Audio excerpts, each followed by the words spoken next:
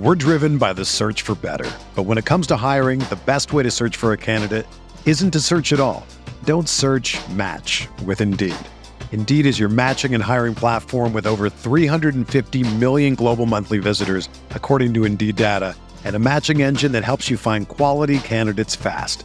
Ditch the busy work. Use Indeed for scheduling, screening, and messaging so you can connect with candidates faster.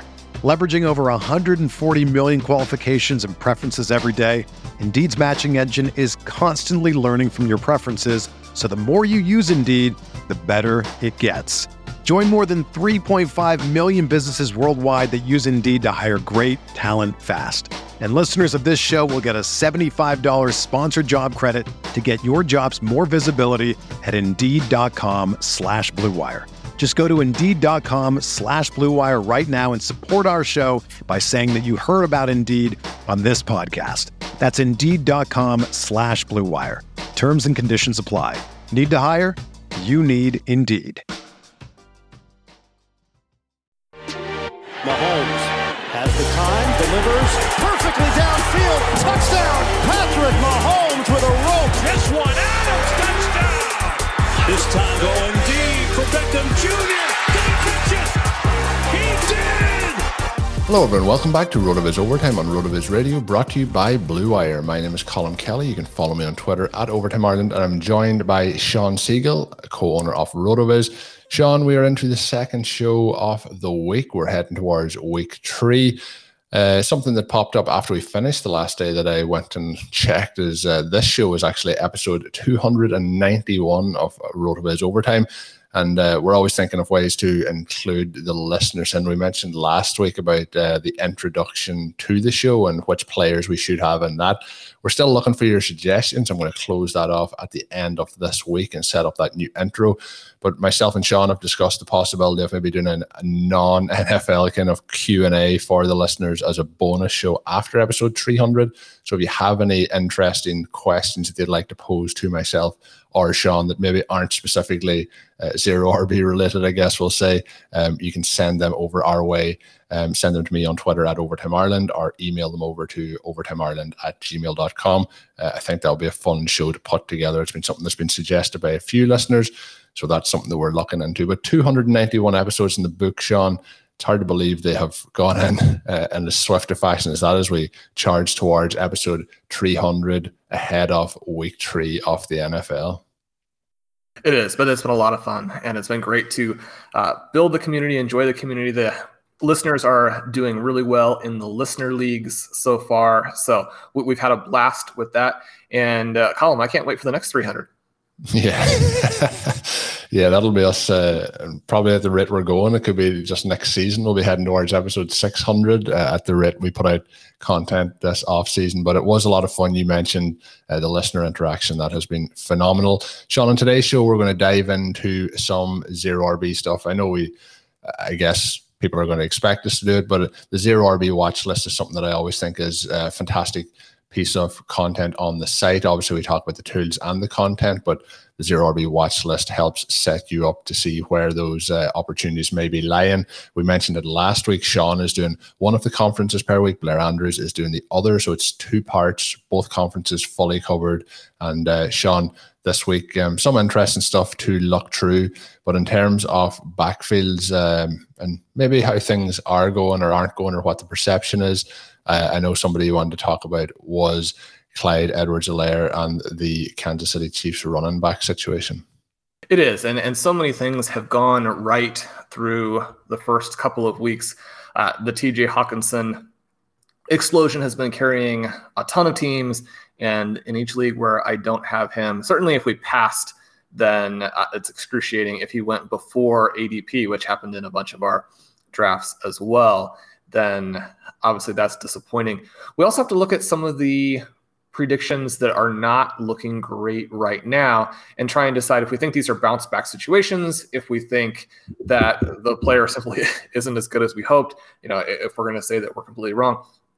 One of the backfields we talked about in the Zero running back watch list, we're looking for these running backs who can emerge and can turn your team into a super team as we go down the stretch. Colin, I was kind of looking through my main events, and if the season ended today, which, obviously just 2 weeks, 6 of 11 of them would be in the playoffs. And I think that's pretty encouraging considering the number of teams that have heavy Barkley or Burrow players that we're really expecting to perform better over the second half of the season. And then obviously just with the 0 RB dynamic, the wide receiver heavy dynamic, we expect the bye weeks to really be blowouts for us. And we expect these teams to get better as we go along, as these running backs emerge.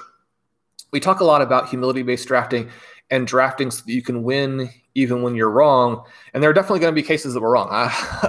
I'm very upfront in the fact that I'm going to be wrong all the time. What we're trying to figure out is structurally, both in terms of full team tactics and then individual player draft tactics, what gives us the most overall upside? How can we put these teams together?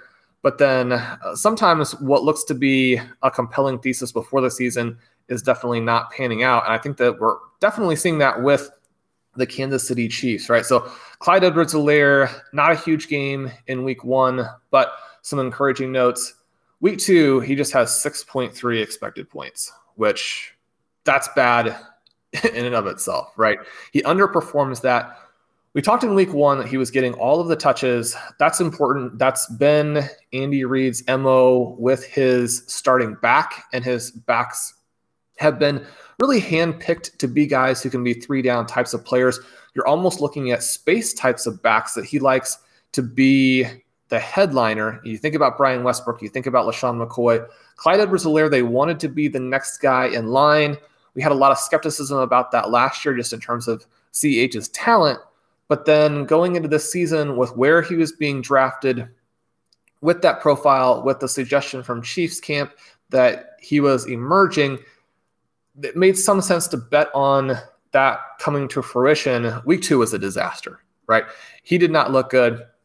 They don't throw him the ball at all. And this is despite the Ravens doing everything they can to take away Tyreek Hill. And so you have guys like Byron Pringle and Demarcus Robinson getting involved, but not the player that you spent this first-round pick on.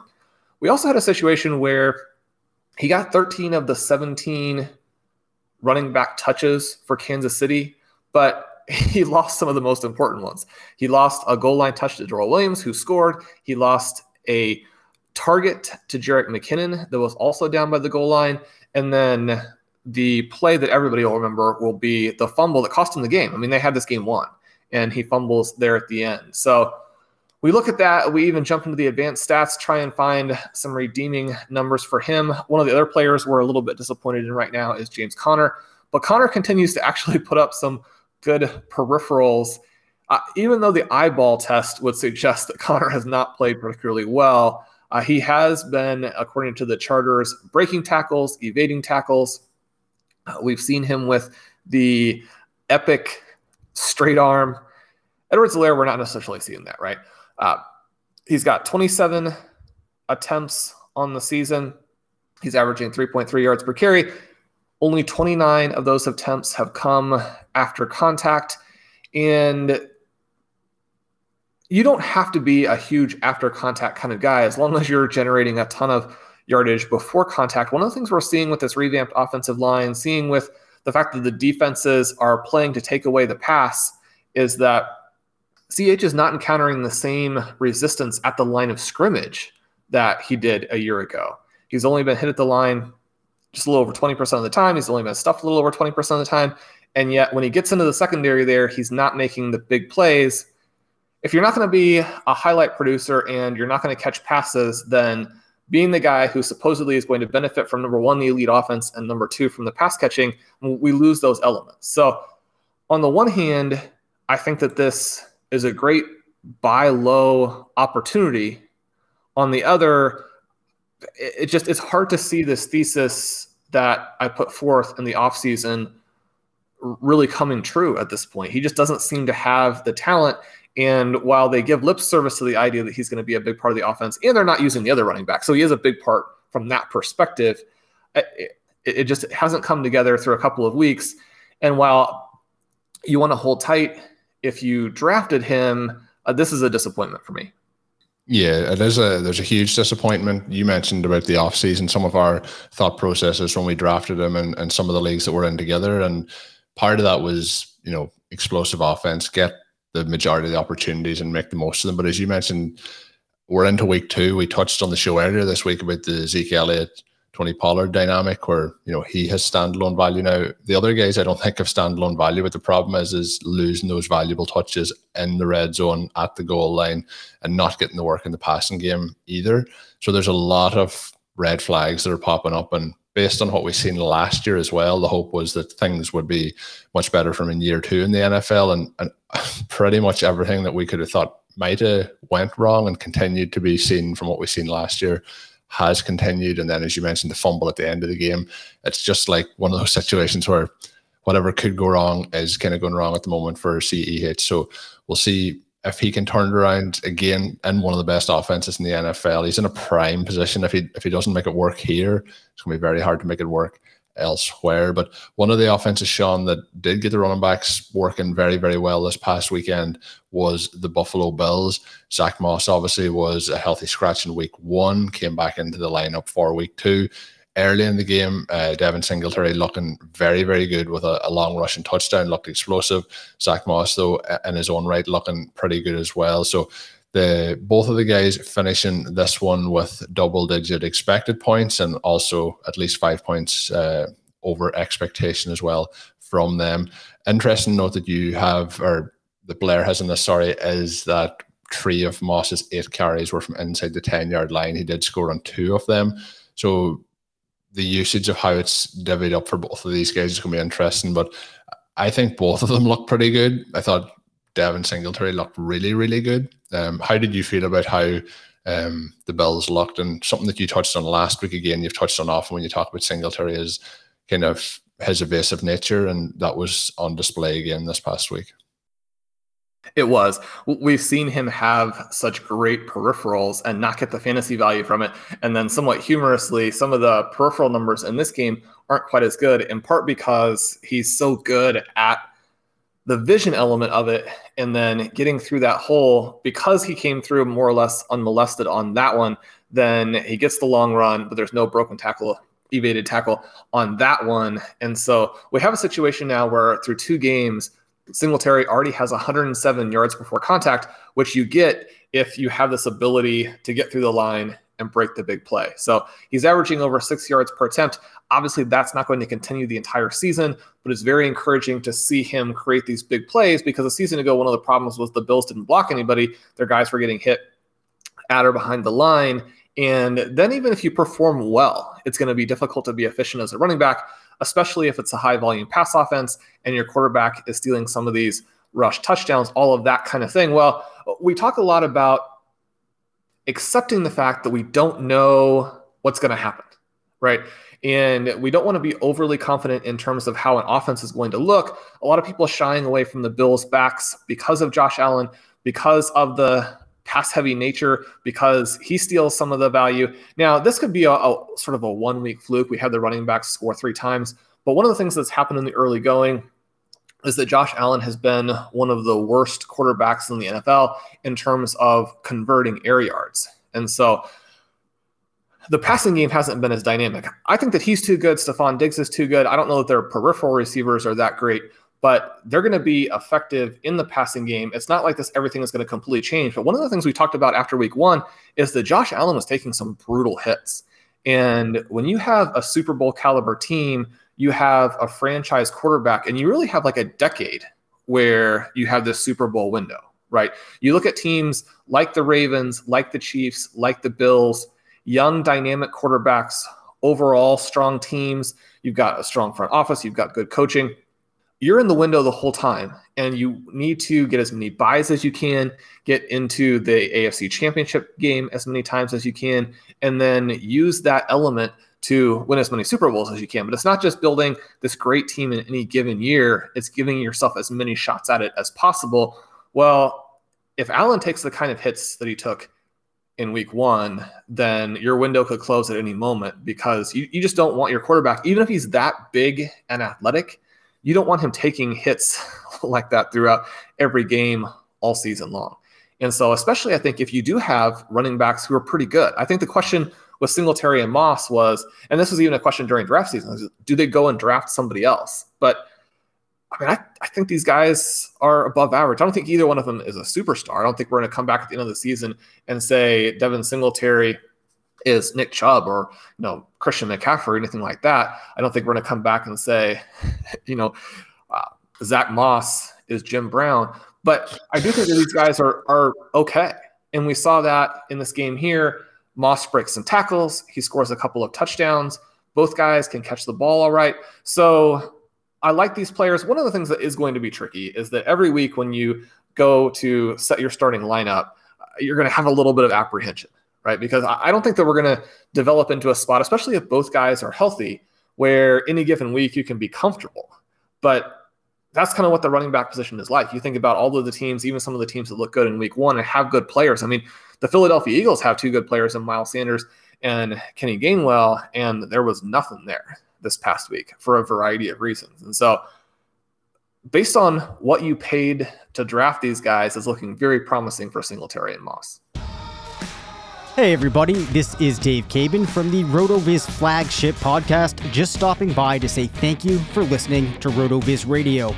We're offering our listeners a special 10% discount when they use the promo code RVRadio2021 at checkout. Again, that's 10% off a 1-year subscription when you use the promo code RVRadio2021. Thanks for listening and keep on tuning in. We're driven by the search for better. But when it comes to hiring, the best way to search for a candidate isn't to search at all. Don't search, match with Indeed. Indeed is your matching and hiring platform with over 350 million global monthly visitors, according to Indeed data, and a matching engine that helps you find quality candidates fast. Ditch the busy work. Use Indeed for scheduling, screening, and messaging so you can connect with candidates faster. Leveraging over 140 million qualifications and preferences every day, Indeed's matching engine is constantly learning from your preferences, so the more you use Indeed, the better it gets. Join more than 3.5 million businesses worldwide that use Indeed to hire great talent fast. And listeners of this show will get a $75 sponsored job credit to get your jobs more visibility at Indeed.com/Blue Wire. Just go to Indeed.com/Blue Wire right now and support our show by saying that you heard about Indeed on this podcast. That's Indeed.com/Blue Wire. Terms and conditions apply. Need to hire? You need Indeed. Hey, it's Kaylee Cuoco for Priceline. Ready to go to your happy place for a happy price? Well, why didn't you say so? Just download the Priceline app right now and save up to 60% on hotels. So whether it's Cousin Kevin's Kazoo Concert in Kansas City, go Kevin, or Becky's Bachelorette Bash in Bermuda, you never have to miss a trip ever again. So download the Priceline app today. Your savings are waiting. Go to your happy place for a happy price. Go to your happy price, Priceline. Sean, you touched on it there just before the break. The Philadelphia Eagles, not a great outing. A game people probably were expecting, myself included, to be a lot more point scoring than it was between themselves and the 49ers. In terms of the running backs, we've seen Gainwell in week one get some interesting usage and get those touchdowns. We've seen Sanders look quite good in week one as well. But week two, not a lot was achieved from either running back based on the overall situation. Gainwell, though, I think it has to be pretty positive based on his usage so far. But what's your overall thoughts on the Eagles' backfield here moving forward? So we got solid EP numbers again for Sanders and Gainwell, but in part, Sanders gets to 11.9 because he has a carry from the 1 yard line. He gets stuffed on that. The receiving EP for Sanders is down to 2, which we know that anything below like 6 means that you're going to be a questionable or a tricky weekly start. Gainwell a little bit higher, not as much in the running game as he had last week. And one of the things that we were concerned about and that comes into play in terms of anytime you're looking at these Eagles backs, a little bit of a similar thing to what we're looking at with the Bills backs, where Jalen Hurts is a real wild card for you. Now, we talked about after week one that it looked like we might get the best of both worlds. This offense that Nick Sirianni is bringing from Indianapolis and has a lot of targets to the running backs, has leaned heavily on the running backs to generate value both as runners and receivers. And we might get the value of Jalen Hurts as this sort of hybrid QB, keep the drives going, all of that kind of thing. Well, week 2 was pretty much just a worst case scenario, right? You get 10 scrambles from Hurts, only 3 running back targets. So this question of, is the scrambling quarterback going to hurt the running backs as pass catchers? In week 2, it definitely didn't. He also vultured the only score of the game, plunging in from 1 yard out. And so those things are both pretty negative for the Eagles. One of the reasons why this is such a weird game, and a game where the scoring was not kind of what we anticipated, is that Jalen Hurts threw a ton of deep balls. And we covered a little bit the guys that he went after and how those passes were incomplete. But in week 2, he had 324 intended air yards and only 84 completed air yards. Now, this 26% conversion rate, probably not going to get it done in terms of sustaining these drives and creating opportunities down at the 1 yard line. I think that he's going to play better than that. We had some near misses to a variety of players. That was one of the reasons why on my Monday column talked about Smith and Rager and those guys being buy low options. So I think that these running backs will bounce back, but we definitely saw this week what the concerns are and why the prices on them were also maybe not, they just simply weren't that expensive, in part because these red flags did exist. Yeah, and there was, you mentioned like those points kind of left on the board in terms of like things just didn't work out. They had the deep touchdown, obviously, to Rager that obviously doesn't exist anymore because he didn't get into the end zone properly. And then we had the deep pass to Devontae Smith as well, which I believe on that drive, they also didn't get into the end zone after 4 downs. So there was, a way that this game could have had a lot more points than it actually and ended up having. But we'll see what happens moving forward. I still think that it's going to be an interesting offense, and I think there is upside to a lot of the pieces in this Philadelphia Eagles team. The other team, Sean, I wanted to touch on, we have talked about it a little bit more in the offseason. We haven't touched on it much through the first week and a half off the season. That is the Washington football team's backfield with Antonio Gibson and J.D. McKissic. McKissic was somebody who last year had a lot of success for people in terms of PPR and getting those receptions, particularly in the latter part of the season. He had pretty substantial snap share this past week, 44% versus 61% for Gibson, but he did have the 6 targets, which is a big boost to him. So in terms of overall opportunities, McKissic had 5 less, so he finished with 10, 15 to Antonio Gibson. But I think the receptions obviously is a big part with the target share of 14% versus the 5% that Gibson got. How are you feeling now through 2 weeks through the usage? I think there's positives to both sides of the story. It just depends on which side that you're leaning on more. I think Gibson's usage has been pretty solid overall, but then obviously McKiссic's usage in week 2 was a big boost for his drafters as well.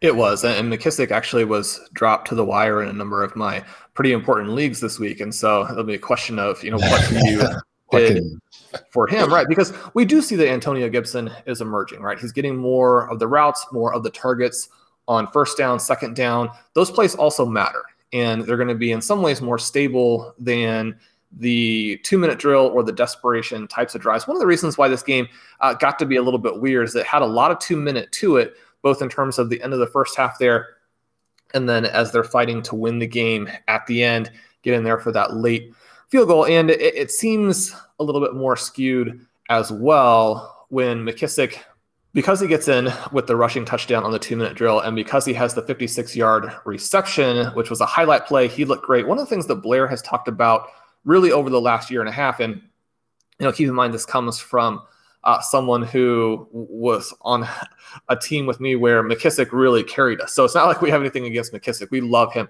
He hasn't been particularly efficient from a fantasy points over expectation perspective. That's one of the reasons why Jarrett Patterson seemed like he might be able to get in there and take some of the opportunity.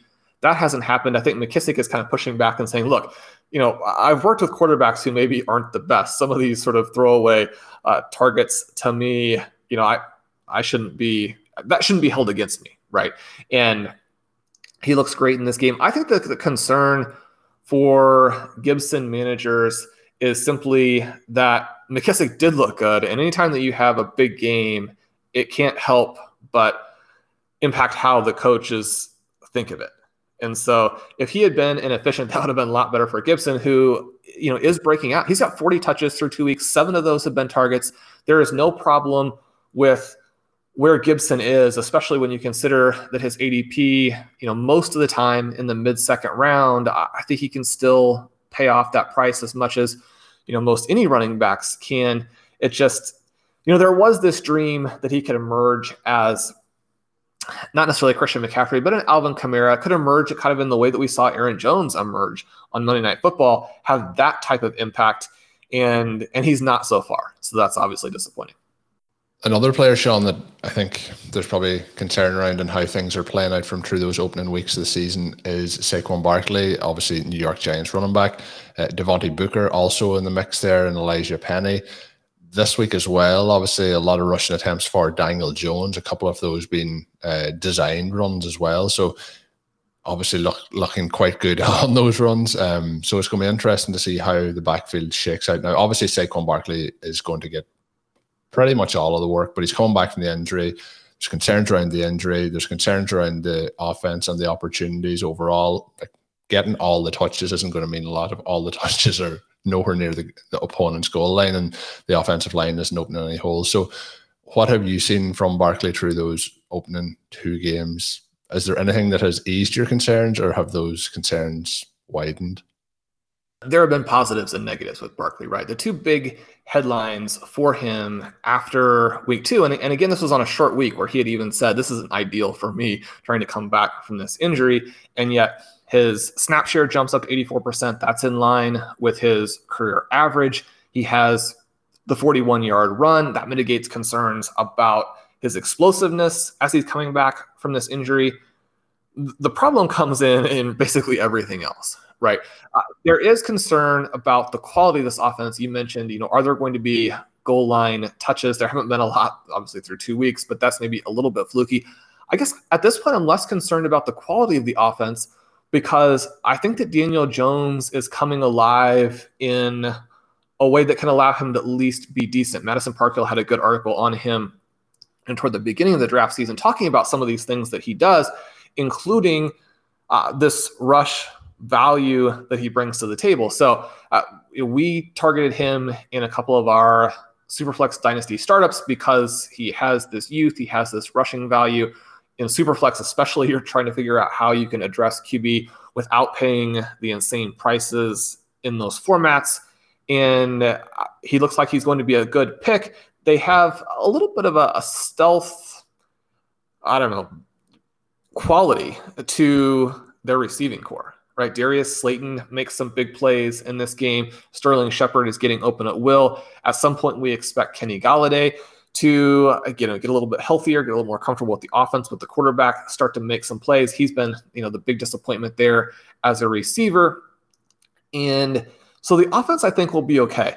The issue is, how are the expected points? What's this expected points profile for Barkley going to be like once we get into the middle of the season? Because one of the reasons why we gamble on him in a number of leagues is because he's one of the only guys who has this scoring profile that will allow him to really be a star.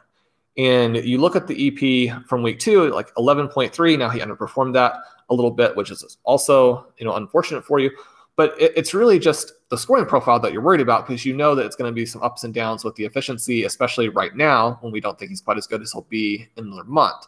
11.3 won't get it done, right? We're looking for almost twice that. When he was a rookie, he averaged the EP double-double. We're talking about guys like David Johnson, Le'Veon Bell, and he did it looking a lot more athletic than they are, and so he had even more value with it. In his follow-up season, he averaged 17.5, which is, again, pretty good, and of that, 8.2 was receiving value. So far this season, he's at 4.7. And now, again, we know, especially with week 1, that was going to be kind of weird. He sat out a lot of garbage time where he could have racked up a lot of extra receiving value if they weren't just kind of protecting him. So you run into the thing where their reality needs smashed into our fantasy needs. It didn't work out at that point. My concern is that Daniel Jones may have the qualities in a quarterback that really mitigate the value to the running back in the passing game. Through 2 weeks, he's averaging 7.5 rush attempts per game. Again, some of that is just that they're not wanting to go to Barkley that much right now. But not only has he done that, but he's broken a lot of big plays. So again, you think about, well, what's going to stick in the coach's mind? Those big plays are only going to encourage them to run that more. He also ranks number 3 in air yards per attempt, trailing only Russell Wilson and Teddy Bridgewater. Kind of funny to see Bridgewater on the list there. But one of the things that's been very obvious just watching the games is that Barkley is running a number of routes, appears to be getting open, maybe not open quite the same way that McCaffrey does, where as soon as he makes his break, then he's wide open. And you're like, oh, this is just an easy pitch and catch. But he's open, and Daniel Jones will go down the field. And so, that's good and bad from a reality perspective. You're completing those passes. A 15-yard pass is better than a 5-yard pass. But again, when we're talking about how does this play out for fantasy and Barkley, there are some red flags there. So kind of looking at those things, I still like to have Barkley. I think when you have the combination of an elite talent with a potentially elite scoring profile, then even if these concerns play out, we still have a decent floor, and it's not going to kill you as long as Barkley stays healthy. That's more or less the question with anybody, especially these guys that you draft early. Most of them are not going to kill you if they stay healthy. But we like the floor. I would like to see the ceiling for Barkley develop over the next month. If Daniel Jones emerges and actually plays well, is completing a bunch of passes deep to Slayton, is getting Sterling Shepard open in that intermediate area consistently, then it may be a little bit of a new ball game in a way that doesn't work out for us. Yeah, and we'll see that over the coming weeks. But I think we all are rooting for Barkley to get back to somewhere close to his previous best early in his NFL career. To see that happen this season will be great. In terms of what will be great the rest of the week, Sean, is, of course, the Stadium Bananas podcast that are available on the Stadium Bananas podcast channel. And, of course, we will be back with another show on Saturday for everyone to listen into. Of course, if you are a RotoViz listener and maybe you're not yet a RotoViz subscriber, you can become a RotoViz subscriber by signing up over at rotoviz.com. You can get a 10% discount as a loyal podcast listener to get access to all of our content and tools. All you have to do is use the code RVRadio2021 at checkout, or go to rotoviz.com/podcast for more information. I did mention earlier that we are heading towards episode 300. We are looking for suggestions for the players on the kind of Mount Rushmore of the RotoViz overtime intro theme. So keep sending them in. We've got a lot of suggestions. I will maybe put that to some sort of a poll this time next week, and we'll get that set up. And of course, any questions you have that you've always wanted to find out something about Shawn Siegele, but we haven't given you the opportunity to bring it up on the show. He did give some interesting donut takes again this past Tuesday, but we'll get some thoughts as well on anything you can think will be a good question. We're going to do a bonus show after episode 300, which will be coming up in the next 3 or 4 weeks.